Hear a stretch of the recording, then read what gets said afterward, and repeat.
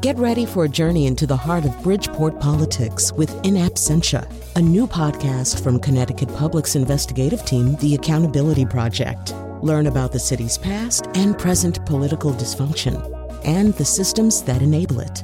Tune in wherever you get your podcasts. Funding provided by Robert Yeager and the Tau Foundation. All right, welcome to the show. And we're going to do something a little bit complicated here, which is try to talk about two really major franchise IP type series, each of them derived from the world of high fantasy, each of them with a previously proven record at the box office or whatever the online equivalent, the streaming equivalent, the prestige TV equivalent of the box office would be. So do I sound totally unprepared? I feel like I sound totally unprepared. What we're going to do is we're going to talk about House of the Dragon, which is a prequel to Game of Thrones. And then we're also going to talk about The Rings of Power, which is a prequel to The Lord of the Rings. It's that simple. It's really that simple. One of them is airing on Amazon Prime. That would be the Tolkien Rings of Power one. The other one is on HBO Max. That would be House of the Dragon. So here we go. And let me tell you who's on the panel. It's Rebecca Castellani, the co-founder of Quiet Corner Communications and a freelance writer. Sam Hadelman works in music public relation and hosts the Sam Hadelman Show on Radio Free Brooklyn. And he talks too much and he smells of rotten leaves. That's not really true, but that's like something somebody says to somebody else. It's two elves, right?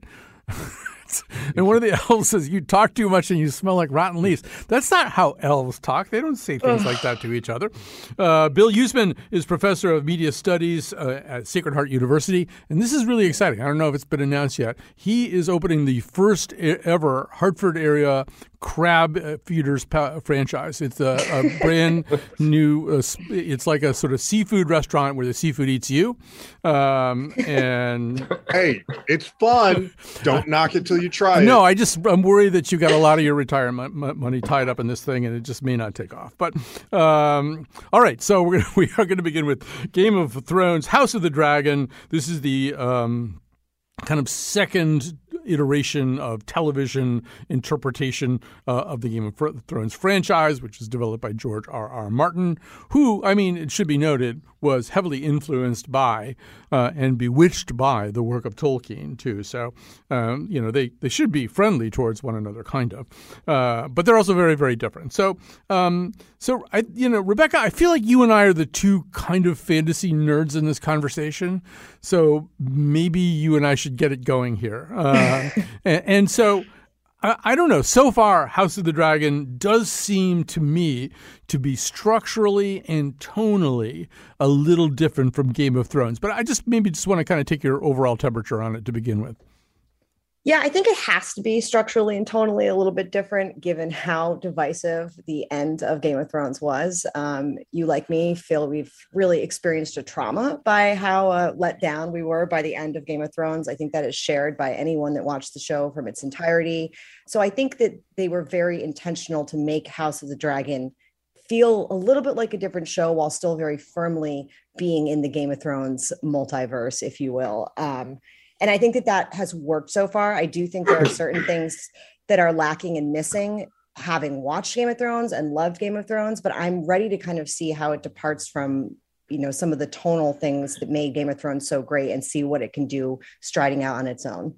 Yeah, and it's sort of interesting, Sam, that we are doing this show on the supposedly live version of the show is happening just as in real life King Charles III is talking about the death of his mother. Because, in particular, Sam, because the thrust of the House of the Dragon so far, instead of changing scenes all the time, changing milieus, changing different family houses within its imagined world, we've been heavily rooted in the Targaryen court, which is a kind of rundown, at least emotionally, spiritually, psychologically rundown and very cynical psychological environment.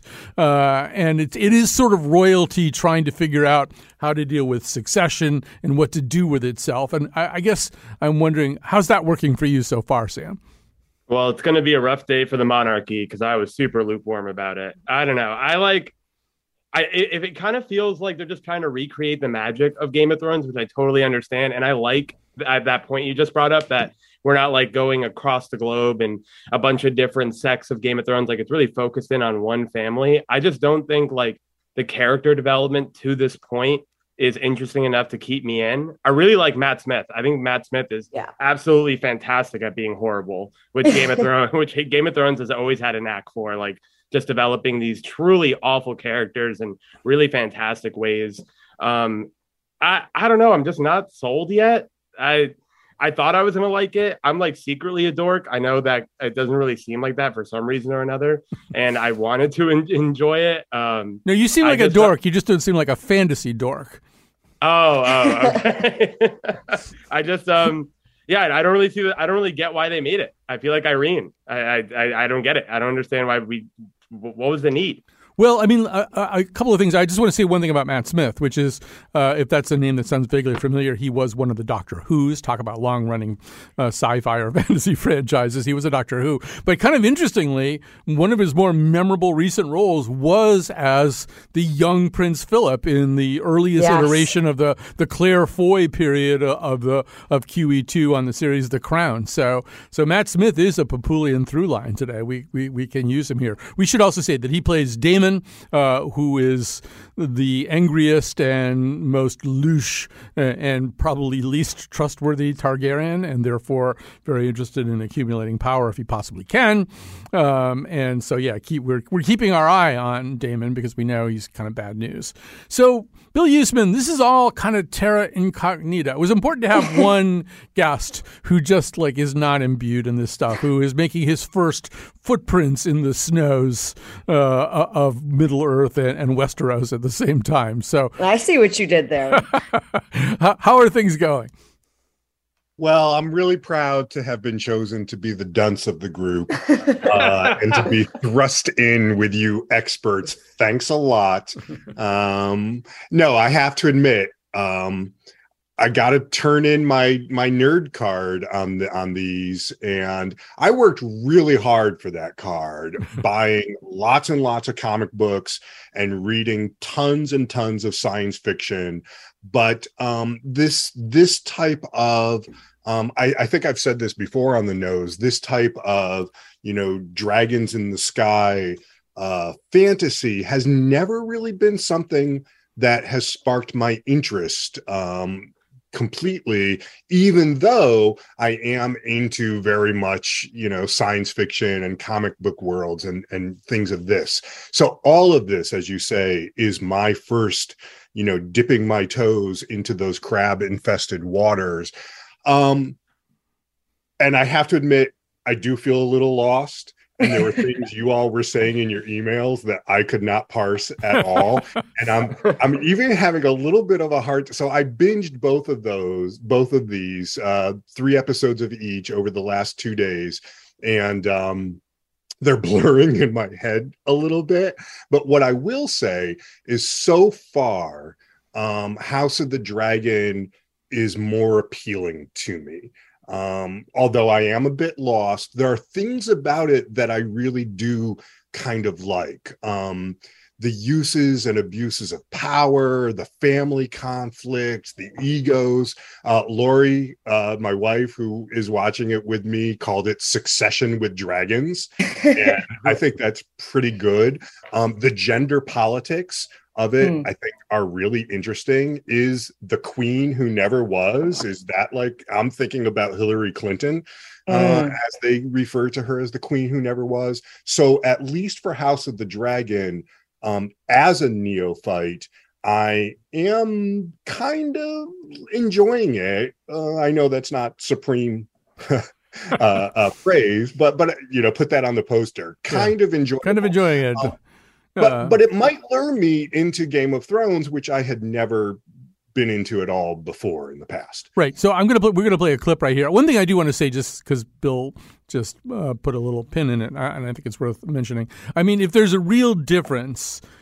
historically a real difference between Tolkien and George R.R. Martin, it would be, and George R.R. Martin himself said, what's Aragorn's tax policy. The point of that being that Aragorn is eventually going to become king in the original Lord of the Rings series, but you don't really know anything about what he thinks about anything. He's just like a really good guy. So you just sort of think, well, he's just so good. He's just going to be a good king. But I mean, he's always been much more interested in how governments are run. There's a ton of politics in the original Game of Thrones, and there's a ton of politics and more politics to come in House of the Dragon in a way there typically isn't. I think Battlestar Galactica is the only other franchise I can think of where policy really kind of comes alive in a very recognizable way. All right, here's a little clip from House of the Dragon. You're going to hear Rhys Ifans as Sir Otto Hightower, I'm not going to explain what their title is. I was going to say he's the Hand of the King. That's just not going to work, though. Paddy Considine is King Viserys, and David Horowitz is Grand Maester Mellos.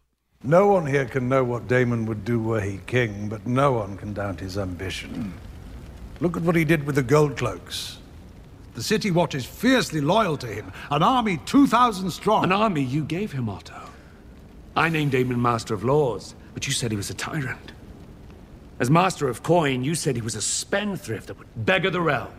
Putting Daemon in command of the City Watch was your solution.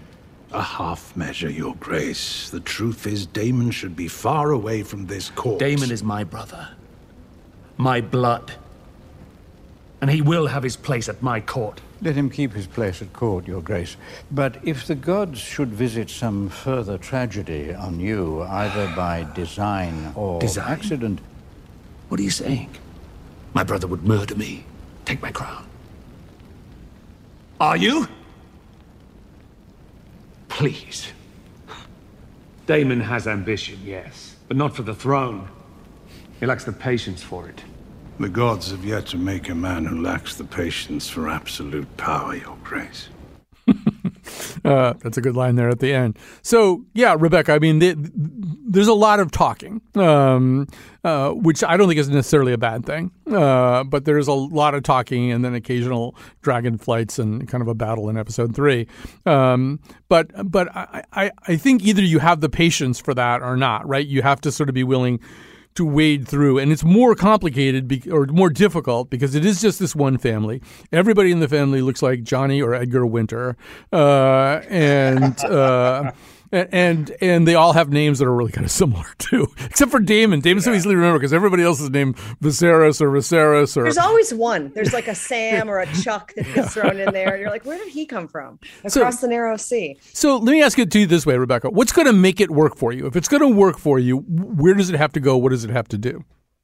So for me, what is working so far and what needs to continue working is the writing. I don't really care that much about the CGI and the battles. And I think what made the early seasons of Game of Thrones so great is because it didn't have this big bloated budget. They had to do all the battles off scene. You would hear about the results of the battle, and then we'd get back to the court intrigue. Who's backstabbing who do we trust? Who's getting married? Who's violated their marriage agreement? What that's going to lead to. That's what made the show so great. And I think what it really started to suffer in the later seasons is when it started to rely too much on what it thought the audience wanted to see. Big set pieces, not enough budget for CGI. So you've got some CGI dragons, but we're going to just completely ignore other CGI components, such as the direwolves, which in the early seasons were a really critical part of the story. So I think what I like so far about House of the Dragon is despite it's got a much bigger budget than Game of Thrones ever did starting off with. And yes, we've got a bunch of CGI dragons flying around, which is objectively cool to look at. It is making sure it's staying true to the original essence of Game of Thrones, which is tight dialogue, a lot of things happening very quickly that you're not necessarily aware of. And then I think in that way, Bill, your Succession comparison is really apt. I spend a lot of the time being like, what is going on right now with Succession? But I'm still really enjoying the ride. And I'm aware of the interpersonal dynamics and how high the stakes are, even if I don't actually understand the stakes themselves. And I think that's what House of the Dragon is kind of, dredging up from those early seasons of Game of Thrones that were so successful and memorable, was that it's really more about what's going on at the High Council than what's happening on the battlefield. All right. I believe we're being joined in progress from the actual real life royal thing that was just happening. So welcome aboard, listeners. This is The Nose, and we are talking about House of the Dragon and the Rings of Power, which all seems very apt at this particular moment. So, Sam, Another part of this is, I mean, maybe you want to talk about both of them. Yeah, there's the CGI, there's the dragons, there's also some pretty interesting actors here. Paddy Considine, in particular, who plays Viserys, plays him as this sort of perennially wounded person. There's just a sadness and a stillness that kind of hangs over him. He's an amazing actor. I was lucky enough to see him in The Ferryman on Broadway, but I don't know. Are there characters who are grabbing your attention at this point, and are the actors doing that work for you? I think Paddy's cool. He's kind of like a simpy Ned Stark, which kind of does it for me. I like Millie Alcock, the lead. I think she. But what's interesting, I think, unless I'm understanding this wrong, Game of Thrones was more like sequential, while this is going to be more conceptual. Like it goes over like months and years. And yes. I think as the season goes on, they're going to replace characters with like older characters. Or they're going to replace actors. They're going to change out the rules. Yeah, and I think that could make a stark difference for it with Game of Thrones to me. And yeah, like I said, I think Matt Smith is absolutely incredible. What I will say about the Game of Thrones universe is that they are so good at the anti-hero thing. Like nobody's clean. That is kind of like a Succession tie-in, even though I don't think it could shine Succession shoes. I do see that same dichotomy of like really relatable anti-heroes that you want to root for in some moments, and then kind of want to see them get jumped in others, like Matt Smith. So yeah, I don't know. I think the character development could interest me later on. Right. I hope this is not a spoiler. I've been rewatching a lot of the original Game of Thrones, and to that point, to that sort of gray, everybody lives in a gray area point. I just happened within the last few days to see a scene where Tyrion Lannister has been transported. He has to sort of get out of King's Landing. He's been transported across the sea by Varys, this very world-weary and fascinating eunuch character. And at one point, Varys is kind of encouraging him to be a leader, and he says, "You're a good man." And without even looking up from his ever-present flagon of wine, Tyrion goes, "I just strangled my mistress with her own necklace and killed my father with a crossbow." But he's a good man. Yeah, he's a good man. But yeah, Rebecca, that's sort of the point. World. Yeah, in the great Game of Thrones world, there's no such thing as pure virtue. We just don't see it. And by comparison, you get a lot of that in Lord of the Rings. You have these like perfectly virtuous, good characters that are compelling, but in very different ways. And I think that Game of Thrones has always distinguished itself in not being afraid to go to the gray and go to the dirt and get down with like some, as you know, Sam says, some really reprehensible anti-heroes. So Bill, I'm also just kind of curious why you stayed away. I mean, as you say, you're kind of a comic book nerd and, sci-fi nerd.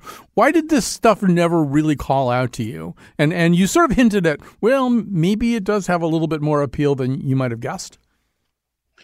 It's actually a really good question, like why I never said, hey, let's start watching Game of Thrones. I think it might be a little genre prejudice on my part, to be honest with you.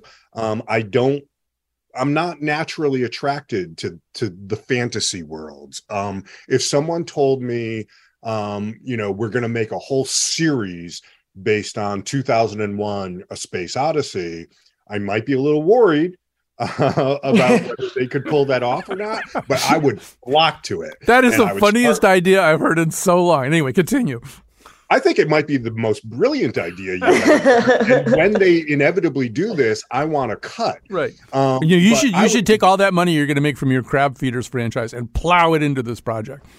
I think that would work. But I would be so into that. And as much as Lori hates space stuff, I would force her to watch that. I do think one of the things that can happen with us, all of us, is that we can get kind of into our own gender lanes. Wow, that's an interesting slip. Our own genre lanes and gender lanes, both. And that can be a problem, actually. And I have to say, and allow me to, since you broached the subject, allow me to go a little meta. One of the really fun things about being on the nose is I feel often you all don't choose us based on, I know someone is into this. So occasionally you do, but for the most part, you just kind of throw us in and we have to sink or swim. One of the best experiences I've had with that, and the timing is good to bring this up, is when, you guys brought me in to talk about The Crown.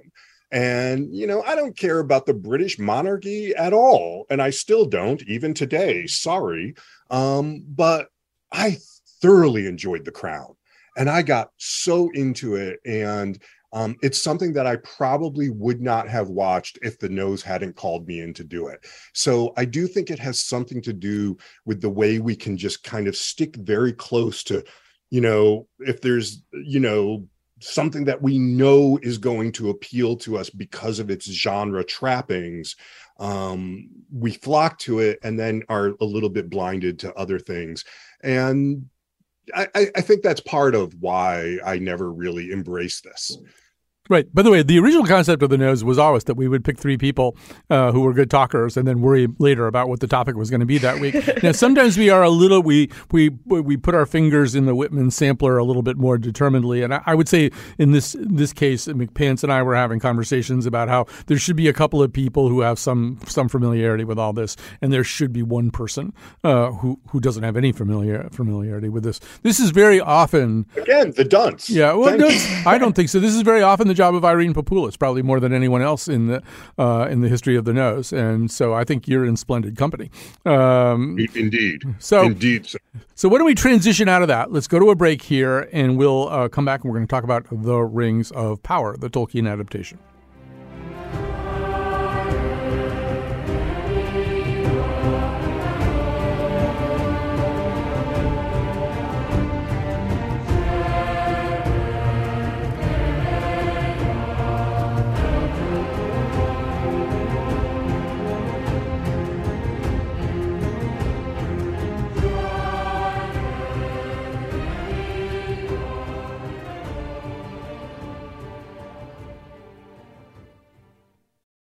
Support for this podcast comes from Hartford Healthcare.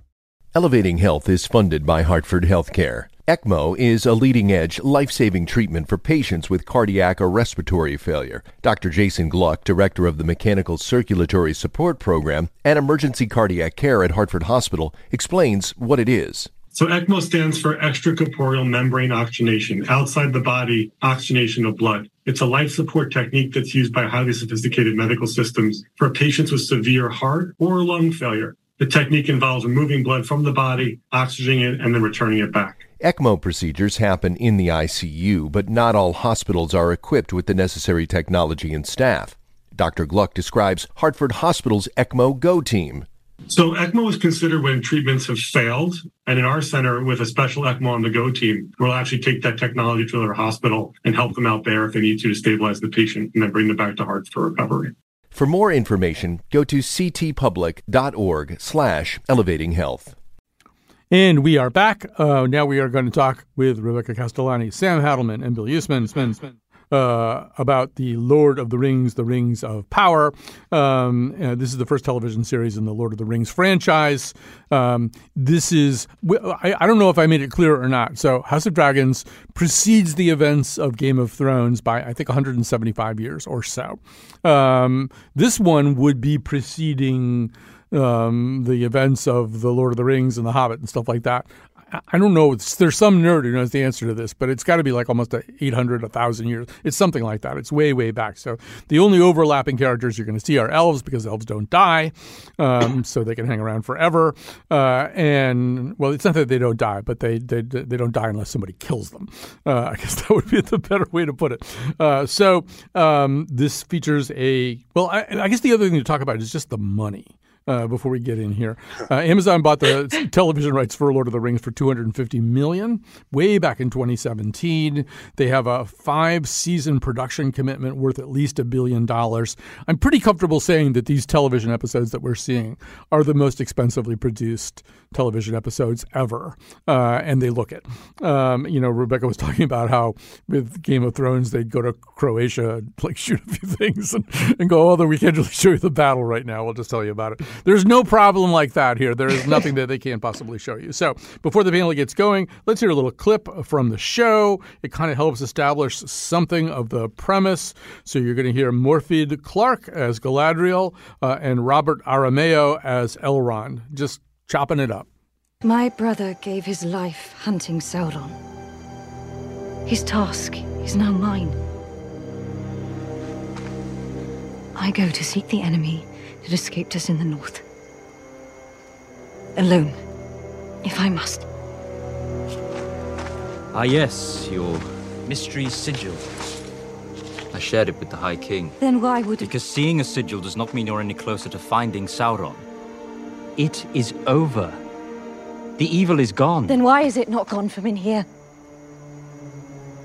After all you have endured, it is only natural to feel conflicted. Conflicted? I am grateful you have not known evil as I have. But you have not seen what I've seen. I have seen my share. You have not seen what I have seen. Evil does not sleep, Elrond. It waits. And in the moment of our complacency, it blinds us. Also, you talk too much and you smell like rotten leaves. No, that comes later. Different set of elves. All right. So these are roles, by the way, that we've seen them before. Cate Blanchett was the original Galadriel. Thousands of years later, I just found out from McPants. It's the events of these two different, the movie series and the TV series, are thousands of years apart. Nonetheless, some of these characters are still alive. Elrond, whom you're hearing here, was Hugo Weaving, probably most notorious for The Matrix in the original Fellowship of the Ring, etc. So, Sam, not Priscilla, Queen of the Desert. Oh well, yeah, okay. Pick your Hugo Weaving signature role. I think everybody can have their own. I look at him and I think, oh well, he's gonna get Keanu Reeves any second right now. I don't care whether he's playing Elrond or whoever. Anyway, Sam, we're right in your wheelhouse here. Lord of the Rings, big thing. In fact, maybe this is worth saying, too, which is like I read Lord of the Rings when I was in high school, which is like in the 1870s or something. I don't remember when it was. But, but it was like something that you did pretty much by yourself. And one thing you could guarantee was that your parents would not even be remotely interested in this. And there would be no talking to them about this particular thing that was so important to you. And one nice thing about Lord of the Rings is it has become kind of intergenerational. It's sort of a thing like with the movies. You come home from college and maybe you sit down with your mom and watch it. Yeah, that's exactly what I did like in middle school. I remember we got like our first flat screen TV. It was like my birthday present because we had this big bulky TV that didn't really do it for me. And my entire family was over and I made like 10 members of my family like sit and watch 2 Lord of the Rings movies back to back just because I wanted to see all the details and everything. And then I used to watch the Hobbit animated show before they made those ghastly movies that ruined my childhood. So I was like very haphazard about this show because The Hobbit was like genuinely awful, like one of the worst major film series I've ever seen in my life. So I was like, but this was cool. I mean, again, I think that I was so fixated on the money that I was like, why didn't all this effort and time go into the plot? Mm-hmm. Like, it's so formulaic. It was so predictable. Like there's 105 different plot lines going on with people with 10-syllable names, and you have to keep track of all of it. That's why I think I preferred the character development in House of Dragons to this, because this was just so hard to keep track of. Every 5 minutes, there was a different person popping out of a tree that was like a full home. But I think I like the leads a lot. I think the main storyline is sound, and I am a sucker for really good CGI. Unfortunately, there is still a 12-year-old boy in me. So I was so happy when, the fighting scene with that troll thingamajig in the cave. Wow, this sounds really dumb. But yeah, I like the CGI a lot. I like the fight scenes. I just want to see if they maybe take it in a different direction in the next couple episodes. Yeah, so it's a lot to build on there. And so before we get to Rebecca, let's rotate over to Bill. So this is another baptism for you. And I guess, how is it going? I don't have a more sophisticated question than that. I'm so embarrassed. I'm even more embarrassed by this because I never got into Lord of the Rings either, and I'm a big literature guy. So it's like I'm the one who's been buried in a pile of leaves for decades now. But this one, I'm having a little bit more hard of a time with. You all referred earlier to the gray areas of Game of Thrones and, this prequel. I find Lord of the Rings extremely binary. And, its depictions of good and evil is what evil is, and these are the forces of good. I find that quite conservative in its underpinnings, and not particularly interesting in terms of narrative. And there's another problem I'm having with it, and I think you could hear it in that clip that you played. It tries so hard to be profound. There is just this solemnness to it, and yet I don't find it to be really profound in any ways. And so to me, that just comes off as quite ponderous in terms of its approach, and it just kind of drags on. And some of the scenes with like the sweeping strings and stuff, yeah, they look pretty, but they just kind of remind me of overblown perfume ads or something. So I am struggling with this one. It's been 3 episodes, a bit of a slog for me, because I'm not being pulled in. I don't care about anybody. The stakes are represented as so huge and apocalyptic, and yet they're not registering with me. Yeah, I mean, I want to get back to the gray area question, Rebecca, too, because to me, Tolkien's question is, can really good characters avoid corruption? And so we have pretty clear-cut good characters and not good characters, but we also see, I mean, a lot of the struggle, a lot of the tension of Lord of the Rings is the ring going to corrupt Frodo?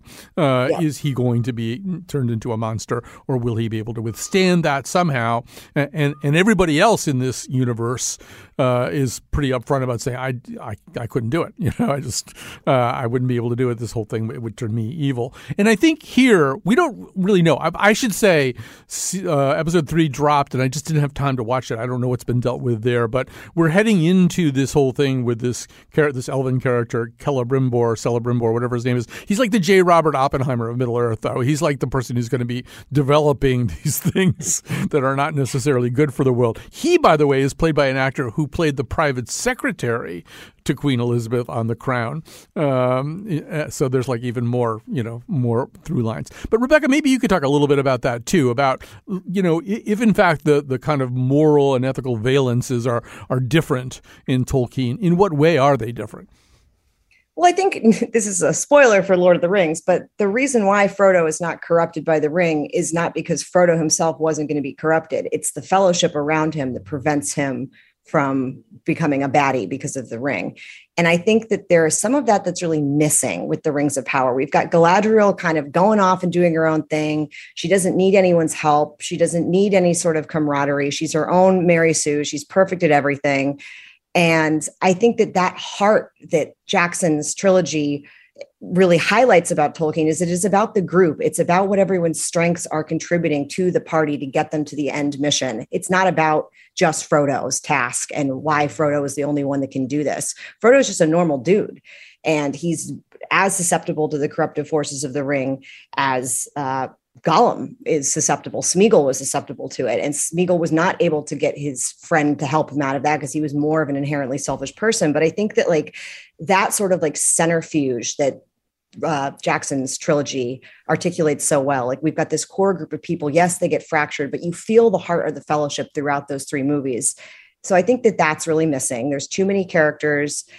We don't really care that much about any of these characters yet, whereas there is that sort of linear trajectory with Lord of the Rings where you get introduced to the hobbits, they pick up Aragorn, they pick up Legolas. So you it builds and builds, and you feel like your core group growing versus jumping all over Middle Earth. Honestly, kind of like Game of Thrones, where you've got 20 seconds with this family, and then we're bopping over the Narrow Sea, and we're going to check in with Daenerys, and then we're going to go back to Hightower. I mean, it just gets so frenetic sometimes. And I think that that's for first-time watchers, and the first, for Bill, who's, dipping his toes into this enormous world for the first time, I can see how that's really alienating. So that's one issue right off the bat, I think. The other issue for me is the CGI, is that what made Jackson's trilogy so fantastic was that despite the fact that this is a fantasy series, it feels really realistic. And that just comes down to like detailing in the costumes, the fact that it was all filmed in New Zealand. They were building sets that they were filming and not creating them on a computer. So it had that like really grit, that raw, that realism that made you feel like, yes, are there orcs and trolls and things in this universe that don't belong in our universe? Absolutely. But I still understand who these people are. I feel their struggle. And that's just completely missing from Rings of Power. It feels like watching a video game in the same way that you could like kind of jump in and cast a spell. And it just completely takes me out of what made Return of the King in particular. I mean, that movie won Best Picture for a reason. Such a pillar of cinema. See, Return of the King is my least favorite of those three movies, but that would be Two Towers is the best. But like, Two Towers is really good. We can debate it. So one thing that I do want to say about this, I'm going to stay with you for just a second, Rebecca, is that I think first of all, there are really basically 4 plots going on, unless another one got added in the 3rd episode. But you've got Galadriel, who's this, who's going to be this great elf queen.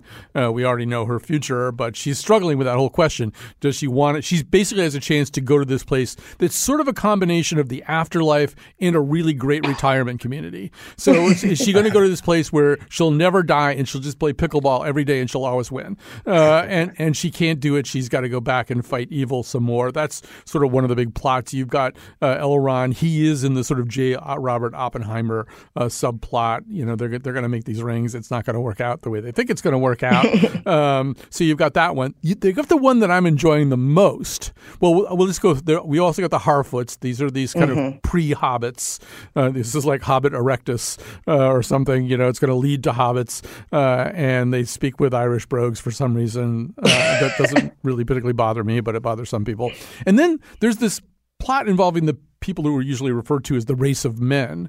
But there's this kind of Bridges of Gondor County relationship going on between a woman and an elf. And the elves are like the resident state troopers. They come in, they make sure stuff's okay.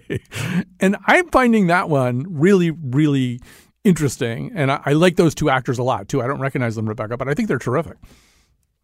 Yeah, I think that the acting there is strong, but I'm bored by it. I'm not invested in that plot. The only plot that I'm somewhat invested in is what's happening with the Harfoots and this Mr. Tumnus that fell from the sky. Like, I want to know what the deal is there. But yeah, that part's kind of cool. That was my favorite part of it as well. And I think that the reason I like that is because it's kind of like they've taken these 2 female Harfoots and combined Sam, Frodo, Merry, and Pippin into 2. So they're a little more playful. Frodo was always kind of morose and Sam was always anxiety riddled, and Merry and Pippin were your comedic relief. And I feel like they've kind of meshed all those 4 characters together. So I'm enjoying that one. I just can't get invested in any of this. And I think we've talked about the money a little bit, but does Amazon realize they're Sauron? They're intent on world domination, taking this over, and yet they're trying to tell this story about the little guy prevailing. It just it seems like such an odd choice to even make this to begin with. And Colin, you mentioned in our emails, Tolkien's world is enormous. Pan says it's thousands of years have taken place in between the events of Lord of the Rings and the events of Rings of Power. But I mean, Tolkien's universe expands into hundreds of thousands of years. And there's so many more interesting stories that could be told. There are very complex rights issues. The Tolkien estate has only granted Amazon the rights to Lord of the Rings and The Hobbit. So they're drawing from mostly the appendices to Lord of the Rings, which could be a novel in and of itself. Mm-hmm. There's so much there. But I think if they had focused on a smaller scale and told one story versus trying to take on, okay, they're forging the rings, Galadriel's rise to power, whatever's going on with the Harfoots. And maybe as the series goes, there'll be more interconnectedness between these disparate stories. But as of right now, I think unless you're a huge Tolkien nerd or really entranced by the CGI of it all, it's hard to find your way into this. I don't really know what's supposed to draw me in and anchor me and make me want to keep watching this. Wait, this box bears the sigil of the Dark Lord Bezos. All right. So Sam, have you ever seen any of these actors before? I mean, is there essentially anybody in the Rings of Power that you recognize from anything else? It was funny. I actually watched this show with my friend's entire family last night, and none of us knew any of the actors. The only one I knew was Browen. Is that what I say her name? Bryn, I think. Yeah. That was But that's usually like the fun of these shows, is that like you get to see actors, especially in an international scale, who you might have not caught before. Maybe they're on BBC or something, and that's usually the fun. But the writing is so like dreary that it's not even like a spectacle. Like I feel like there probably are a lot of really good actors here. It's like kind of like when they did the prequels to Star Wars, like poor Hayden Christensen and Natalie Portman, great actors, just given these really stale, dry lines. And I think Bill hit on the head by saying it's like trying to be so stoic and use these like massive analogies that they carry on for 40 minutes. It's like, oh my God, high school English was fun, but I don't need to see it in television form. It is like high school English. I mean, there is actually a kind of Shakespearean lilt to the speech, particularly the scenes between Galadriel and Elrond. I listened to them a second time today, and they really are kind of, they're not an iambic pentameter, but they have that kind of Shakespearean lilt to it. You know, Sam, I also feel like you can't have familiar actors in these roles. Like, I was really bothered by Liv Tyler because she's Liv Tyler, you know? I mean, there's no way to drop Liv Tyler into Middle-earth and not have it seem like it's Liv Tyler, and I'm thinking she's waiting for them to yell cut so she can go have a cigarette or something. I think it's really good that we don't recognize these actors. It's good in theory and good in concept. And if you're going to make a show like this, you have to, especially with such a big cast, like it'd just be like really strange if like Timothée Chalamet popped out as like a little hobbit, like living out of a tree. No, that would be so on brand. He'd be perfect. Yeah, he'd be the king of the Harfoots. You would be absolutely perfect for it. But I think just this like Jackson Pollock cast, I hope that they get better lines and storylines moving forward, because there's a lot of ambition there. A lot of the actors are really young. I like the dude who plays Elrond. I think that he's had a couple moments to really shine. Galadriel, I think that she's had, her moments when she's not. I don't know. I'm not saying it's like, the best of the best, but I think that there's something there. All right. I'm missing Christopher Lee. I'm missing Ian McKellen. Like, where are these like titans? Like, if you're going to have this $1 billion budget, like cast somebody that can carry this. Like, I don't know. Right. Well, that's having a hard time. An interesting point. All right. So we're almost out of time here. But Bill, one thing that has happened, I think, in our fantasy and superhero saturated world is you can pump this stuff out pretty fast and pretty easily. And like, I know I think you're not a Star Wars person either, but like the Star Wars derivative stuff that's going up on Disney these days, it kind of looks like it's 8 people with laptops and, a few actors. And it really doesn't look like it's too hard to make this thing. And a lot of times it's not very well thought through. And that's happening a little bit to some of the Marvel stuff too, particularly the stuff being released onto Disney Plus. I mean, we could talk about the aesthetics of this, but you really do. I'm stealing an idea from Chris Ryan from the Watch podcast.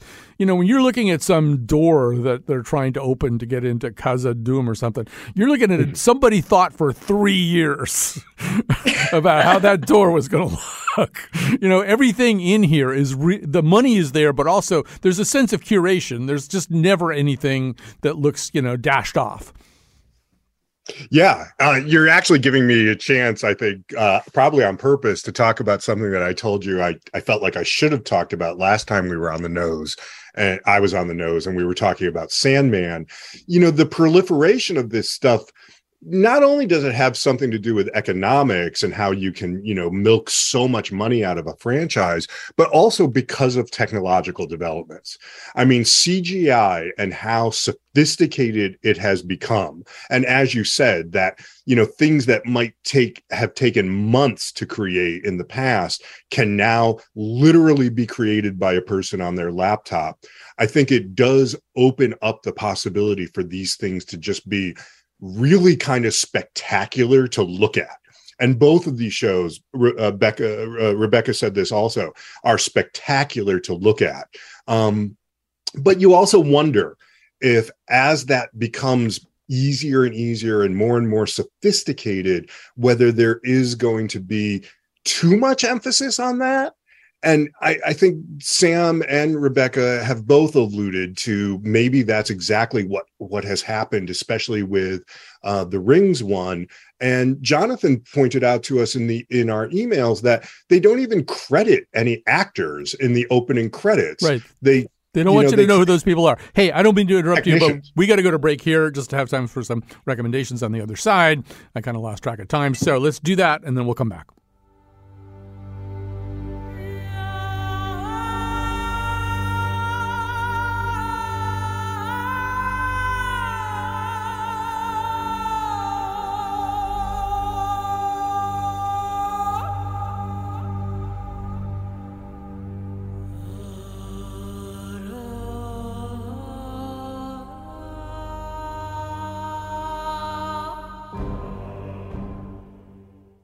All right, I screwed up the clock here, so I got to go fast. Our technical producers today are Dylan Reyes and Kat Pastor, and the producer of this episode, as usual for the nose, is Jonathan McPants.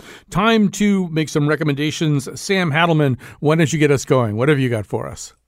I got two things. I'll be quick about it. This week, I've been thinking a lot about live albums because, rock and roll has such like a long history with live albums, whether you're the Allman Brothers, the Grateful Dead, and hip hop never really got the same treatment. So I was like excavating for really good live hip hop albums. And I've been listening to Nas's Illmatic with the National Symphony Orchestra that he did at the Kennedy Center.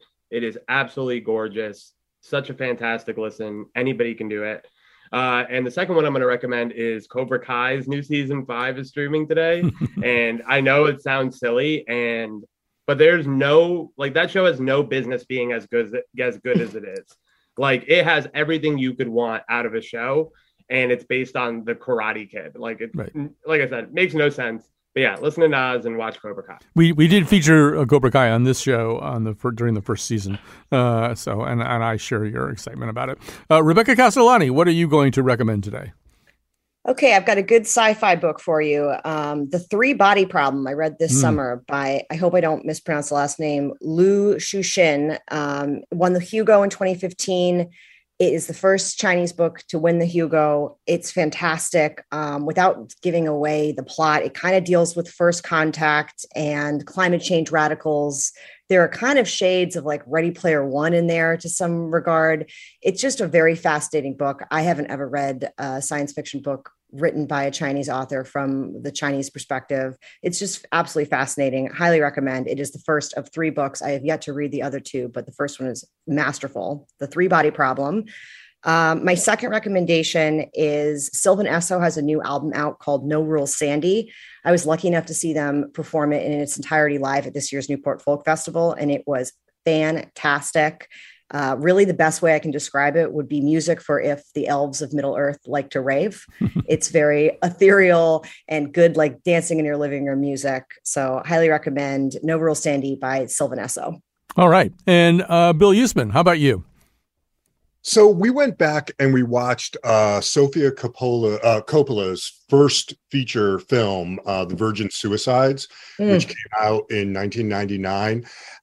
It holds up extremely well over the last couple of decades. And what I really noticed this time is what a masterful film it is as her debut. It's really built out of all of these small moments, and it's very strange and ethereal. I think it's really worth revisiting, The Virgin Suicides. And then very quickly, I can't remember if the nose has covered Reservation Dogs. I think maybe you did. We haven't. We've talked about it many times, and I'm a big fan. But yeah, go ahead. Great show on Hulu, and one of the very, very few shows on television that really do representation of Indigenous people. Mm-hmm. Yeah, I saw. I think Emily Nussbaum was actually asking people to nominate the best show you could possibly watch right now. It was amazing how many people said Reservation Dogs. I will quickly say, and I'm mainly saying this to Rebecca, but also to the rest of you. One thing you can really do is rewatch Game of Thrones, because I had the same experience as Rebecca. The ending was so horrible. The final season was just kind of bad, and I felt like I'd wasted my 10 years of my life or something. But going through it again, I'm struck by how good it was, how well drawn these characters are, and there are just virtues to it that are not eclipsed by how badly it ended. So that's kind of. I think you're a masochist. Yeah. I couldn't do it again. No, it really is. Actually, we're finding it to be quite fun, actually. So I'm also going to mention a book called A Conspiracy of Faith by Jussi Adler-Olsen. This is in the Nordic noir area, the Nordic noir subgenre of mystery and crime fiction. It is a reminder of how completely sort of pulse-pounding and heart-racing a book can be. There are thrills that an exciting, dark detective kind of book can give you that you can't translate onto the screen. It's actually more exciting than what movies and television can do with the same material. So I've not read the rest of this the series that this guy has written, but the first one, my first dip into it, A Conspiracy of Faith by Jussi Adler-Olsen, is great. Last thing, this is not for Bill Usman at all, But Wheel of Time, if you are a fantasy geek at all, Wheel of Time, which was also on Amazon Prime, based on the Robert Jordan novels, I thought was actually pretty good and kind of underrated and under-celebrated. So yeah, my fellow fantasy nerd is agreeing with me. We got to go now. Thanks very much for listening. Yeah.